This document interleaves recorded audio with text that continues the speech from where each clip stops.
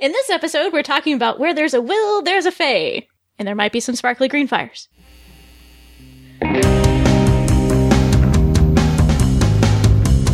Welcome to Drinks Up the Doll, episode 105.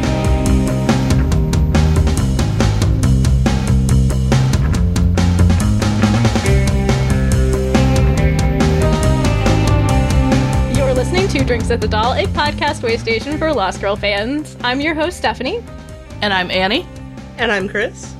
And we are talking about where there's a will, there's a fae in this episode. We are doing some longer discussions going back to the first through third seasons and doing longer discussions of episodes, but we decided to also do shorter discussions of episodes that we were like, that's an episode. I don't know that I want to have a long talk about it, but we can talk about it. That is exactly how she sounded when we were discussing this. What? Yeah, we can do yeah, sure. I think I just got joke sniped. I think she did. I think you did. God damn it. So where there's a will, there's a fae. What do we think of this episode? You go first, Chris. What are your general feelings about this episode? You know, I think it's a pretty good episode with memorable guest characters. I love that it continues the theme of Bo and Kenzie taking care of each other. How? In what way? In what way do you like that they take care of each other? You know, the constant concern for one another. You know, several things happen in this episode. They almost get shot by a rifle through a door. I guess it's a shotgun more than a rifle, but I think doesn't Bo like shove Kenzie out of the way and you know stuff like that. Kenzie prevents Bo from going too far and with chi suckage. So how about you, Annie? What are your thoughts about this episode? Yeah, also, I think it's a really good episode. It establishes more of the world building of the show. And, you know, even from the beginning, you find out more about Bo as a character, that she ran away from home, and she really has this motivation to find her family, which, of course, goes through. It's a theme throughout the series. And it's so much funnier than I remember, because you have all of Kenzie's humor established and all her one-liners, and I was just dying laughing the whole time. So, I liked it. Yeah, this is a very solid follow-up to the premiere type of episode where, you know, the first episode is unique. Bo's not really going to go through those series of events ever again, so this one establishes more what the show's going to look like week to week. So we get, like, the Fae of the Week. It's a good little episode. Mm-hmm. But like looking back, there was like this moment that I thought was really, I laughed out loud even though it wasn't supposed to be funny because Bo doesn't meet Trick in the first episode, right? She meets him in this episode, and like Dyson takes her to meet this guy, and one of the first things Bo says to Trick is, "I just need somebody to be straight with me." Wrong person. Wrong person. Yeah. Bo. Oh, irony. I know, this is weird, but they don't know, and she doesn't know so much right now, and weird, yeah. I was also reminded of our Food for Thought episode. We had the conversation about Trick's lair, and when I watched this, I was reminded, you were right, Annie, they walk, the little room that they go into when they sign the book is just off of the bar, it's not actually down below. I told you. But you know what? Did it seem like... I didn't remember. Well, you know what, though? Did it seem like where the ledger that Trick had, it's huge in this episode, and then when it gets stolen, it's a lot skinnier, isn't it? I don't know. I don't Seems to have really shrunk remember it. in size. I was like, it was not that big. I don't know. We'll have to look. Yeah, now I'll have just to compare. Struck me. Yeah, but you were all, wait a minute, Bo didn't sign there. She didn't sign there. But I remember what Trick was talking about and how you were saying, oh, that wasn't referenced later about Bo's parents and the... Exactly. Yeah. Mm-hmm. Yeah. Because he makes it seem like he's going to write her parents' names in the book, but when we see the signatures, there are no parents' names. It's just signatures. Of anybody's, yeah, just signatures. Mm-hmm. Maybe he writes it down in a different book. Maybe. Because he's got a lot of books. Yeah, maybe it's the backup ledger. Yeah, exactly. From a cutscene. That's why it's skinnier. It's just the signature. Yeah. Oh, that's true. That's true. Yeah. Okay. It was also really fresh. Speaking of Trick, I also had a moment where the Trick and Dyson have that exchange about how Bo's going to be tough to manage, and Dyson says something like, well, yeah, but we'll see. I just wanted to, like, growl at them. From your gesturing, I thought you wanted to do, like, a Three Stooges and knock their heads together. That would have also worked. No, it looked like she was choking somebody. Well, that too. Yeah. I will choke them and smash their heads together simultaneously. Oh, you'll so throat grab them violent. and, yeah, okay. Yes. Well, men being condescending brings that out in me. It's a violent episode today, folks. I also noticed that we got, like, at least 2 really good establishing shots of the doll. They don't often do that, where they show the outside of the doll. Usually it just starts on the inside. Right. Mm-hmm. Yeah. It was actually kind of funny in watching, I think it was maybe season 5 or something, season 4 or 5, there was some outside shot of the doll, and it took me a second to realize that's what it was, because it had been so long since we'd seen it. I'd completely forgotten that that's where the doll was located. Well, I It's always pretty bad. remember Caged Fae, where they use some establishing shots of the doll, and that's one I rewatch a lot, so I was like, I recognize it, but I always want to know, there's that lantern outside the doll, if that symbology on the lantern means anything to Fae. Anyway, because there's so much about symbology and runes. Anyway, random thought. Right. And I was reminded that really the door to the doll, it's this really nondescript building. No one, I think, would know it was a bar unless you were looking for it. It just looks like a door off of an alley. Yeah, well, I think that's the point. That's how they like it. Yeah, I think it's That's- totally intentional. That's the Fae deal. Mm-hmm. And again, it's reminded in this episode and in early episodes how the Fae make it really a point to hide from humans. We're like, Right. oh yeah, you kind of forget that in later seasons. I also wanted to ask you, Chris, because, again, Annie has not seen Buffy. When Bo is trying to sweet talk the jeweler guy, and he's just like, oh no, there's no uncut jewelry, what you see is what you get, and she goes, oh hell, and then grabs him, and then she says something like, look, I don't do well at undercover. Does that remind you of Buffy? It hadn't. Okay. I don't think. But maybe it will now. Because there's in the season 3 premiere in Anne, where she's trying to talk her way into the religious organization place where she thinks all of the people are being taken. She's like saying, there's so much sin and full of the sin, and I need to get rid of the... She's just badly trying to talk her way into this place, and then she just gives up and says, oh, I suck at undercover. I was just thinking that Buffy in that scene sounds like me, normally. Babbling. I just loved your impersonation of that, even though I haven't seen it yet, Stephanie. That just sounded great. It's a funny scene.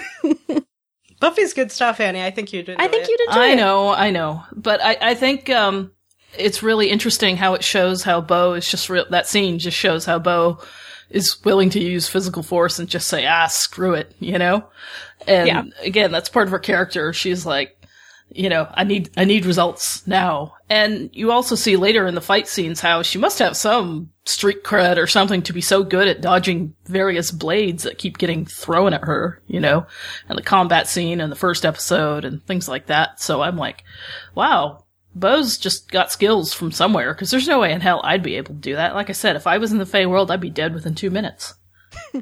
No way in hell, but she's from hell. I know, but okay, never mind. So let's talk about things that made us happy in this episode. Do you want to go first, Chris? So at the beginning of the episode, Bo and Kenzie return to their home, and there's a stranger inside. What does Bo do? She sort of makes sure she's positioned in between the intruder and Kenzie, and she brandishes a plunger. And I love it. Yeah, it's like, Bo, what did you think you were going to do with that? You can hit somebody with Plunge a his face It's and true. really get the suction going and really do some damage. Suck thinking their more eyeballs that, out, or like it's long and you can get some momentum I going guess. That's there. true. Is more what I was thinking. Well, it's not a terrible weapon, but obviously not the best choice of weapon, I guess. But they just went shopping. That's all they had. You realize the crack house was empty until then. What else is she gonna grab? The 100-pound sideboard? 200, Yes. whatever Yes. pound. No. Well, she doesn't know her strength then. What is it? What does Kinsey call her? What power? A Nookie powered... What is it? A Nookie powered... Maybe she just calls her a succubus, but I like that she refers to Bo as being Nookie powered. Yes. You would enjoy that. Yes. But no, I thought Nookie was a head, not a vajayjay. What? Nookie powered? Nothing. Nookie just means, like, sexy times. Oh, Nookie. Maybe I'm thinking noggin. Never mind. Sorry. Yes, you are thinking noggin. Oh, never mind. Sorry, Chris, I've interrupted you about 5 times. That's okay. No, but Bo with the plunger kind of like reminded me of, it's sort of like a funnier version of Alias, because Sydney Bristow would always grab whatever was on hand during a fight. Yeah, you're right. Because like anything in her hands was like a Fight deadly very weapon. effectively, yeah. She'd A pencil. often hit people with like fire extinguishers or cutting boards or something. And so I liked that. It's sort of a nod to that, but like a winky nod. Mm-hmm. Yeah. I kind of wish, though, if she was going to use the plunger as a weapon, that she bought the kind that's not flat on the bottom, that has the little extra sort of cup on the inside that's really meant for toilets, because those are way heavier. Mm-hmm. That's a fair point. That would be a better plunger weapon. Stephanie's thought about it too much. I'm having extremely dirty thoughts right now. Anyway. About dirty literally, because I'm talking about plungers? No, Oh, just never mind. You're having Nookie-related thoughts. Yeah. That's yeah. worse, isn't it? Or should I It call is. them noggin-related thoughts? Yes, you should. Because at first when you were saying head and instead of a JJ, I was like, is this a penis reference? I thought so. No, I and then didn't I get got that. confused. No, I got my And a N-words little mixed up. unnerved. Then it took a weird turn to noggin, but anyway. Yeah. So what's something that made you happy in this episode, Annie? Noggins. Noggins. Well, Kenzie, and she kept giving Will such a hard time about his weight, and I'm like, Kenzie, you're Leave really alone. funny, but lay off. And Yeah. poor Will, he's like, I struggle, and I'm like, I know, Will, I struggle too with my cravings, so I understand you, I get you, but so that I liked. I just really enjoy the Will of the Wisp. I think he's delightful. Oh yeah, and it's the beginning of establishing Lost Girl in that world building as it's the Will of the Wisp, and he looks nothing like what you traditionally imagine a Will of the Wisp would look like. You know, Right. Normally you think they're fairy-like female, very flitty, light, pretty creatures, and it's this older, overweight, graying, Beardy straggly-haired, bearded guy. So the fact that Lost Girl is starting to do that with the Fae of the Week is really cool. I really liked the little opening sequence in the hardware store. First of all, as I was watching, I was thinking, this is like a shopping montage, and where are they? They're in a hardware store.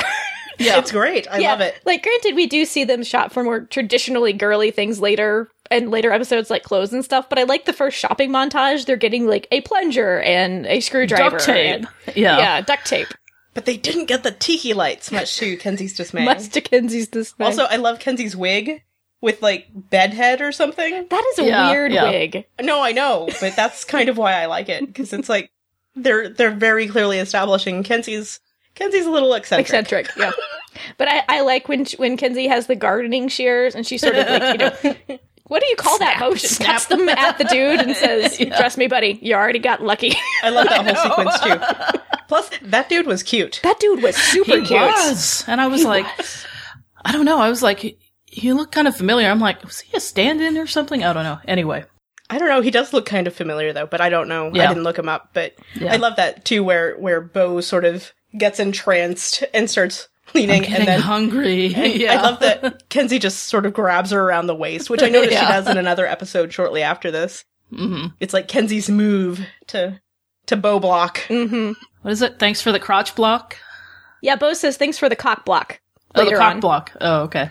And that's another scene that makes me really happy. I love that sequence where Kenzie stops Bo from feeding. Mm-hmm. Well, I love that I was watching, this is when I was trying and have so far failed, but kind of maybe it's a good thing to watch Lost Girl with my mom, because I don't want to watch Docubus Sexy Times with my mom. But, so we had watched the first episode, then we watched the second, and that scene where Kenzie stops Bo from feeding, it's like she understood the Kenzie-Bo relationship already. She goes, oh, she's really good for Bo. That's really good. Aw. She stopped her from doing the thing. And I was like, oh, even my mom gets it. I like it because we see how dangerous Bo could be, but we see how much she really tries to control that part Right. of herself. I How love much she is dangerous but tries not to be. Yes, because I really like the way that she just immediately says to Kenzie, I'm sorry about what happens to her. But this is what I think is interesting, is do you think that Kenzie was almost... I interpreted that look that Kenzie gave Bo afterwards, after she choked her, that she was a little afraid of Bo, because she hasn't seen Bo. Yeah, and I was like, wow. Knowing how close they are now, you know, it's kind of scary to see that at the beginning.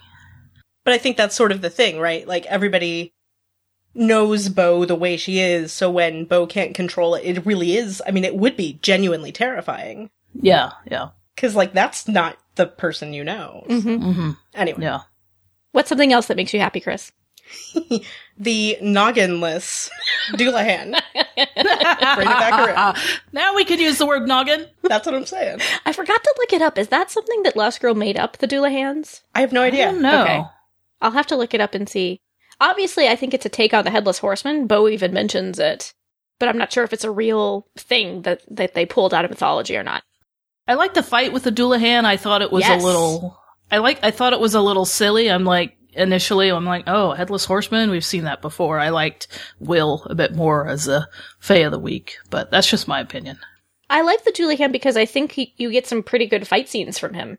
That's primarily why I like him. Yeah, yeah. And like I said, Bo just dodging and weaving, and, you know, Kenzie coming in and burning the head, and the head acting all surprised at the end, I think was a pretty cool special effect. A Doulahan is a real thing. Oh. The Irish Doulahan, which is an Irish phrase that means without a head, is a type of unseelie fairy. Interesting. Mm-hmm. A type of I'm not fairy? surprised that it's a real thing, because I'm pretty sure they've said before that they don't make up stuff, but I had no proof. Seelie and unseelie are apparently categories of types of fairies. But it's a type of Irish fairy. So there we go. Good to know. Insert the more you know.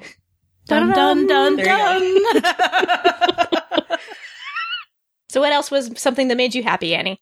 Doccubus Lab! Before sex. But it's so refreshing for me to watch this scene from the beginning and to watch the episode and the context around it, and to know where it goes in the whole place of the series.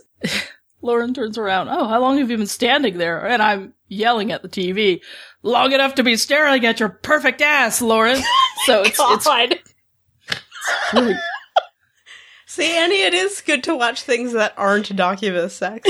I know, but anyway, it's a very, it's interesting to see early Lauren be so concerned about wanting to help Bo, but so restricted within the rules of the Light Fae, and still helping her. But then, was it that scene, or? Oh yeah, I think it was just, see, I was watching all these last night in a row, very late at night, so by this point it's like 2 a.m. and my cat's sleeping on my lap, but I'm like, just kiss already! And it was like this really growly sound, and it woke my cat up. She's like, what the hell was that? Another cat? So it's really funny to see myself react to these episodes, these Doccubus parts later with all of my, with all of my history of Doccubus loving built up. I get very randy, as Lauren would say. Frisky, even? Frisky. It was very fun watching that scene again. So how about you, Chris? Thoughts on the lab scene? Not as much as Annie. I like the lab scene. Excuse me, I need to wipe my eyes. I mean, it was such a grrr, gets already. It was, I can't replicate it exactly how I did it. It was so fun. Just burst from my chest.